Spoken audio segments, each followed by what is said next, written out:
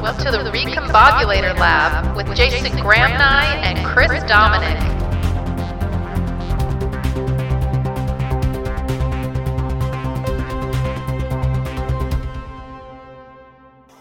Good morning, Chris Dominic. Can I help you? Do I actually hear ocean? There is ocean. There is Ocean's 11. I can see Julia Roberts. I can see... Whatever happened to our rule about you not flaunting the ocean thing in front of Okay, you? Come on. we live in at 7 o'clock in the morning, and my wife and I pulled an all-nighter to get a grant application in for the company we have, and our 15-year-old son was up for most of the night studying for his exams, and our 18-year-old son who just finished his finals, he kind of rolled in 3 sheets to the wind. So the family's asleep, so I've snuck outside, and the problem is you can hear the Pacific Ocean, and I'm sorry about that. No, oh yeah, you're sorry about that. I can full of COVID. You can smell the COVID. You can smell the COVID. You're really, really, really sorry. Yeah. Oh man. Okay. Well, hey, I had a question for you. Your sons both played or play some sports, right? Oh, they love it. Yep. Yeah. What's the sport that's going in Australia right now? Well, it's really interesting because for that age group, 18 and 15, so basketball's a big thing, but it's direct from the US. Like my oldest son watches the NBA on his phone on some app, and they have watch parties and watch their favorite team, the Portland Trail Blazers or whatever. So it's kind of interesting. Mm-hmm. In my day, I mean, we knew sort of Michael Jordan. He was some kind of guy. He played, I think, baseball, I think. But he was very good. Wasn't he? He was a golfer, I think. But now, with the way the internet is, the kids are beaming sport in from the US. That's as interesting from a participation point of view. Football, soccer, as some would say, that's a massive participation sport.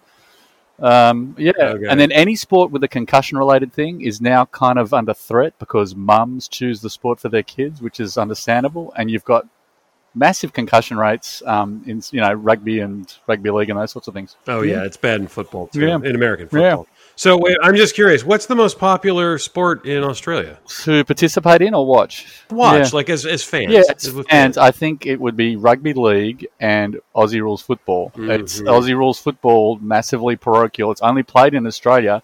It's the bastard child of an Irish sport that we kind of borrowed when we came down here. So 90% of Australians are of Irish heritage. So that means a lot of Irish people stole a lot of bread 200 years ago and were put on ships and shipped out here. And Aussie rules football is derived from Ireland. You don't play it outside Australia, but it is incredible. But in the southern states, not so much in Sydney, but in Melbourne and Adelaide and over in Perth. Oh, wow. Okay, so wait a minute. You said it was 90%. You said it was 80% Irish in the last episode. Yeah, so which one's going to be, my man? It's growing. It's really interesting. Just from one episode to the other, we've had a bump. No, really. Can you tell I'm a liberal? Can you tell me I'm a liberal arts graduate? I've got a really loose grip on numbers, but I could just talk and talk and talk. Tall ships of Irish people just showed up between the last episode and this episode. Okay, that's really going to increase our credibility with the listeners. Thanks. Okay, so I got to ask you this then. What do you think is the number one sport in the world? From a viewership or participation? From viewership. We're going to stick with viewership from here on. Okay, the sport that's watched the most, cricket. That's close. It's not. And I say that it's not cricket, though. I thought it was only because of India. I know that the biggest income driver on television for cricket outside of England and Australia, the next one is America, because there are so many Indians living in America watching cricket, which is kind of weird. But no. Okay, so I'll just tell you, cricket is number 2 at 2.5 billion people who watch it. Cricket's number 2. I bet you that surprises people. I think it would. It's such a weird sport. My Canadian wife still looks at me like, "What are they doing?" Yeah. Who's number 1? That's such a great question. It's soccer, man. Oh, right. It's soccer. Oh, big South American countries, Europe. 4 billion Asia. People watch Is that soccer. Right? Yeah.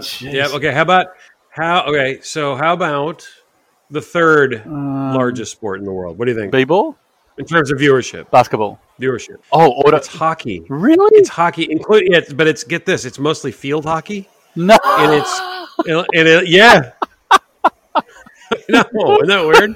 I thought that was strange too. Okay, this is going to blow your mind even more, I think. I think there's almost no chance you get this. Number 4. I don't know, badminton? God, that's weird. Oh, yeah. You're getting into the space. It's tennis. Oh, I thought that sport was dying. There's a billion.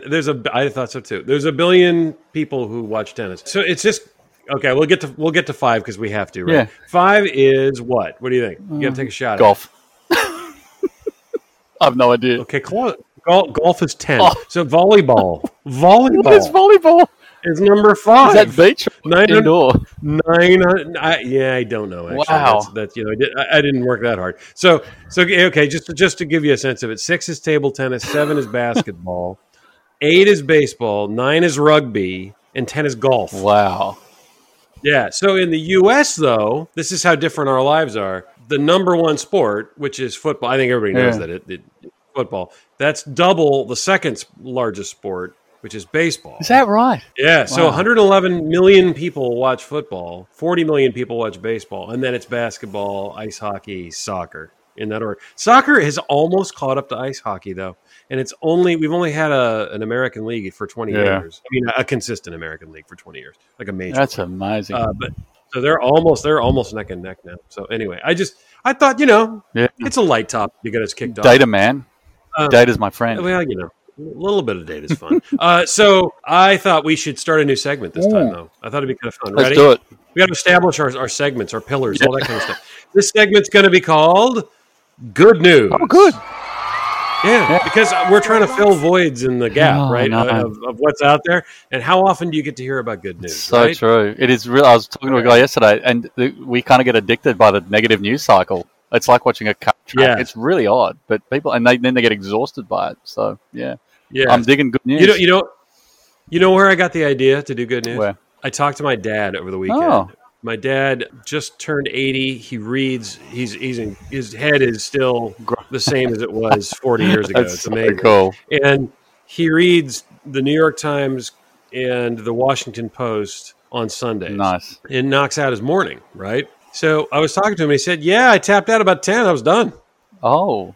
And I said, "What's that all about?" And he goes, "I think the news cycle's changed. Like it's different. We have a lot of things to talk about, but we don't have nearly as much of the crazy that's floating around.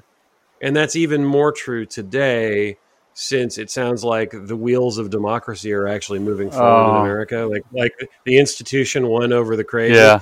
So at least that's a win for democracy and democratic republics all over the world, probably. But it's funny how that's not really a huge story, even though it's probably worthy of, I don't know. It seems like it'd be worthy of a lot. But anyway, that's the first thing. The second thing, let me ask you, what's the good news down in Australia? What are you guys hearing about? We've got, we've had a really successful pandemic strategy, and we've had borders closed. Now, we only have 7 borders and territories, so closing 7 borders isn't difficult. But they're now, and we had a massive hotspot in Melbourne, the state of Victoria down south. Now they've opened up, which is exciting. And you've got to remember, it's November 25 here, and we're about to end our school year, and we're going to roll into a long summer holiday. We've got Christmas in the middle, New Year's in the middle. And Queensland, which is where we all take our holidays, has been absolutely shut. Now, Queensland is where you have the Great Barrier Reef. You have all these great places to have holidays. It's the only place we can go to because we can't go overseas, of course. And yesterday they announced that the borders would be open, much to the relief of a lot of New South Welshmen, people who live in New South Wales. So that was pretty good news. There's a buoyant sense of what's going on. But I must say we are also, when you live 10,000 miles from the rest of the world, you are raised to know to get on a plane and explore this world. So the standard thing you do just after school is you get a $100 airfare on Garuda Airlines, which is the most dangerous airline in the world. It's the national airline of Indonesia. And you fly, my friend, you fly to Bali, and that's where you begin your odyssey through Southeast Asia with a backpack and hope you don't get Bali belly and die. But I say all of that because we have a great spirit of adventure and we travel overseas because we're so far away from the rest of the world. So this lockdown, we feel very lucky to be here in Australia, and we've got an essentially normal life. The debt's devastating. We had a very generous and appropriate JobKeeper thing. But the travel thing is interesting, and there's a guiltiness in the sense that we're not having hundreds and thousands of people dying, but at the other end of the scale, are we ever going to get on a plane again? And Qantas Qantas grounded all its aircraft. They will not be flying overseas for another, I think, 2 years. And they announced, And they announced yesterday that if you want to fly on a Qantas plane out going abroad, you have to have a vaccine passport. And it's really brought up interesting problems. You've got the anti-vaxxers are now getting more voice. And it's an interesting discussion. I mean, if you wanted to fly to Africa in the past, you needed particular shots. I flew up to New Guinea. You needed tetanus. You needed a whole bunch of things. Jason, you're taking the good news segment, and you're like, it's getting bad. Sorry. It's getting bad. Should we do it again? Anyway, no. Happy. No, we're going to keep rolling. Happy. We're going to keep rolling. Happy. There we go. There we go. No, okay, just real quick, one quick question on Qantas, though, because I'm sure people are curious. How the heck's that even possible? Is it because Qantas is like the state airline or something? Yeah. I mean, they're losing. Yes. Okay. Short answer. Yes. Short answer. Okay. All right. So, next piece of really good news. Yes. 3 vaccines that are right on our doorstep. Yes. That's They're right. like days away from being approved, apparently, which in America is a really big deal because also at the risk of ruining my good news segment, we're losing a World Trade Center full of people every 3 days. Is that the statistic? Oh my gosh. Yeah. Yeah. It's hard to get fired up about it. But that's why we're excited about vaccines. There are 3 vaccines. It is so exciting. Pfizer, Moderna. Yeah, anyway. But AstraZeneca, I think. But I think it's, there was a sense of like, can you really get a drug approved that quickly? Gee, that sounds dodgy. But when you break it down and you realize that they've done the appropriate things, they've done the acceleration in an appropriate way, it's a fantastic win for science and the world. I think there are other examples. I mean, if you look at polio and other vaccines, it took a fair bit of time. But boy, once it was developed, off they went. It's amazing. And I will say that, thinking about that, and I was thinking about some of the things that you talk about a lot, which is about reusability and getting smarter about the way we do things. I was thinking about how SpaceX has these launches that have been going and are coming up. One is to be able to move people up into the space station. Another one is to put supposedly very cheap internet access for everybody up there. That's the dream, at least. And I was watching how one of these rockets works, and they've reused some of the components that we used to just shed off and make space junk. So the one rocket's been reused. Some of the components have been used like 49 times. That's extreme. I mean, isn't that crazy? I mean, the thing lands. Yeah. It's a rocket that lands. I watched it and I thought, well, that is one of the smartest things I've ever seen. But with this tone of reusability, I thought, I know you had some things to say about some of the stuff you're doing right now for work and in your PhD program that I thought would be really interesting to talk about in terms of the practical side of environmentalism. When I talk to people about environmentalism, one of the things I've noticed over the years is that people tend to think it's just an ideological thing. Like either you have a sort of a hippie flower child granola vibe and you're into that sort of thing, or you're not. And talking to you over the years, I've really garnered that maybe it's at different parts of the world, or maybe it's just you, but there's a very scientific, pragmatic way of looking at all this. And I just thought I'd love to hear a few thoughts of this, because I know you're heading out into the center of Australia, the bush or whatever. Yeah, right? We're going to Uluru, which is the indigenous name for Ayers Rock, which was, Bob Ayers, probably the British explorer, walked out into the desert and discovered the biggest rock in the world, Ayers Rock, which is a real sacred site. And up until recently, us white fellas would climb that rock, which would be as sacrilegious as climbing Notre Dame. So we can't climb it anymore, which is great. And yeah, my wife's turning 50 tomorrow, and we're going out there for 3 days, and it's very spiritual. Australia's blessed with the oldest indigenous culture in the world, and so it's going to be magical. But to your question, it's a good one. I think reusability is a big thing, and the idea that being pro-environmental was some hippie thing that 1% of the population does is quite old school. 2 really fascinating examples, which might surprise you, is Biden coming in with a $2 trillion package around pro-environmental policies has suddenly awoken the Australian, essentially Republican Prime Minister, who was pretty close to a climate denier.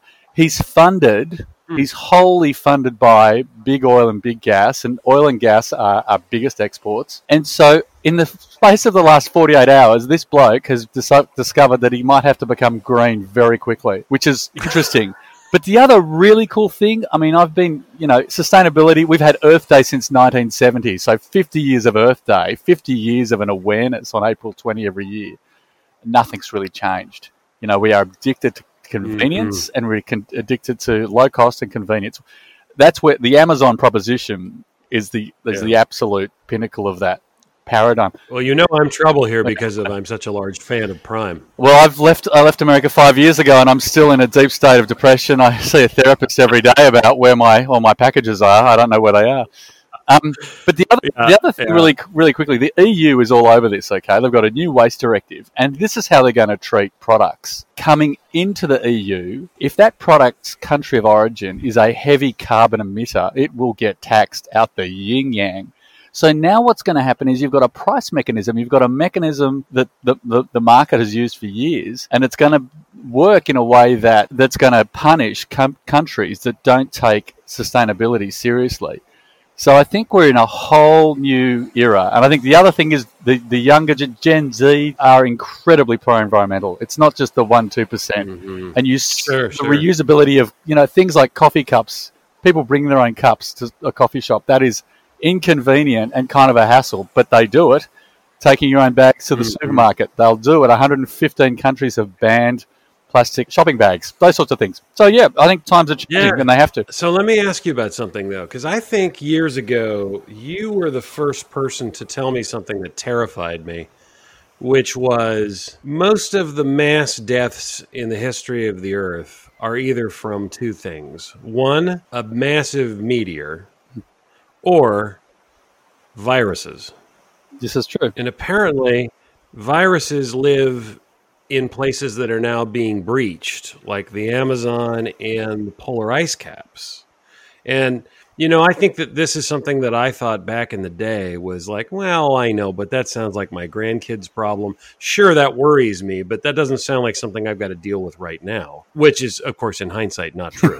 But the point is that now that this pandemic has hit from a virus that jumped from a species to humans and made it all the way across the globe in not very long, it makes me wonder what we should know about the risks to continually melting polar ice caps and breaching. I mean, anything you can talk about there would be great. Well, it's interesting. I mean, we have created a linear world that suits the full brain, the most recent part of our brain, meaning in a linear world, we make and we waste. You take oil from the ground, you make products, and then you waste them by putting them in landfill for 500 plus years each.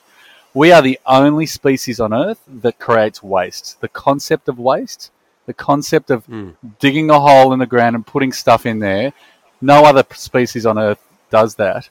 And so we don't live in the system that we're a part of. We're outside of it. And it goes back, not to get all heavy, but the philosopher Descartes, Cartesian, detached analytical thinking, the great thinkers of that time would step outside the experience of being human and observe it as if it wasn't part of us.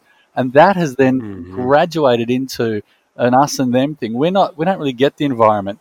And it shows up everywhere. You look at four-wheel drive, you look at big truck commercials, Chevrolet and big vehicle commercials, and the themes are like, we can dominate the planet, we can dominate that mountain by driving up it in this gas-emitting vehicle. And so I think the problem is that we live in such a complex system, that butterfly effect. We have no idea the impact of this thing over here on that thing over there. I mean, the Great Barrier Reef, the biggest coral reef in the world, is dying at an ungodly pace, and the best PhDs in the world can barely keep up with how that's working. But back to the good news for a second. Yesterday, they figured out that platypuses are luminescent in light. Which is pretty cool. Okay, what? Sorry. What? What? Yeah. Why would they have just learned Isn't that amazing? And so there are some good news. Hey, Jason, hit it with a black light. Let's just see what happens. Holy crap. He glows. Don't you want to be a biologist now? I should have been a biologist. How good would that be? I love the joke about, so the platypus is God's joke, right? He got a duck and he just shoved 2 bills on it and said, yeah, that'll do. Because a platypus sort of looks back to front like it's got two heads sort of thing. Anyway, it's a long story.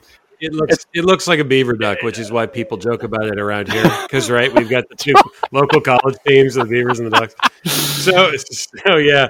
All right. Well, so what about some of these cool things that people who maybe are not as who are more into the tech side of it could check out? I mean, like I saw the other day something that just blew my mind. I learned, well, wait a minute. You're the one who told me about this crazy plastic island. Oh, yeah.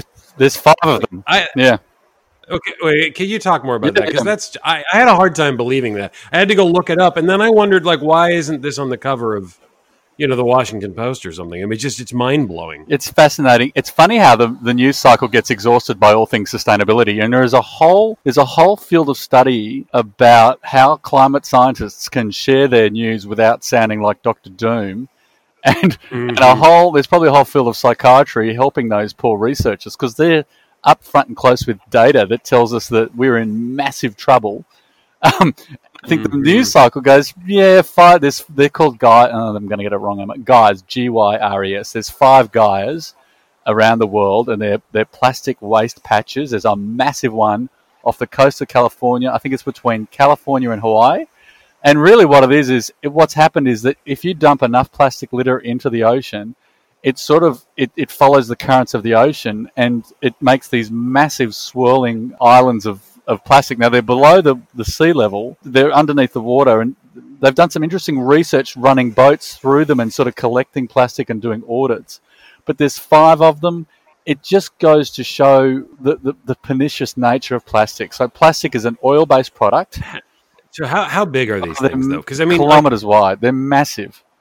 They are massive, but it's quite it's not solid. Like, you couldn't walk across it. But if you sail a boat through it, it feels heavy, like something's happening underneath. And so it is bizarre, and it's prompted some remarkable things. So Ellen MacArthur, at the age of 21, sailed around the world single-handedly, fastest woman in the world to do it. And she's a young woman. She's tiny. She comes back off the boat onto land in England. And she has 2 revelations. One is, when you travel around the world, you need to pack very lightly. And the other thing is, she has never seen so much plastic as she saw on that trip. So she stopped sailing and started a thing called the Ellen MacArthur Foundation. And that group, which we work with, is all about the circular economy, which is this transition away from the linear, take, make, waste, to circular. So create products that regenerate, create product service systems. So, extended producer responsibility. I sell you, Chris, a product, and the manufacturer, will take it back. And so it's an interesting tie back to the 5 Gyres, those plastic Gyres, these circles of waste, and what it prompted one person to do that's then fired up this whole movement around circular economy. And that's what my PhD's in. It's a kind of burgeoning field of sustainability. Are they really called Gyres? Sorry, it's Gyres. And I can't remember if it's Gyres or Gyres. I think there's a bit of a debate. Okay. All right. Okay. Yeah, that's I think officially where that segment has to stop. Oh my gosh. Oh my gosh. All right. Well, hey, listen, you and Kim have a blast out there. Is it going to be hot? It's going to be 38 degrees Celsius, which is nearly 100 Fahrenheit. You're under a massive sky of stars, and it's kind of a camping, but comfortable camping. And we're excited to get on a plane, right? And we've had to do a whole bunch of protocols. We had to submit a little survey and make sure we're healthy. But thank you. We're very excited about it. So this is like, just so people have a sense, this is like flying from Portland to Kansas City. Yes, exactly. Right. Okay. Yep, that should be good. Yeah. Interesting. All right. Well, listen, hey, everybody. If you're having a good time listening to these, please rate and review us. Tell your friends. We will be back every Thursday. Talk to you soon. Cheers.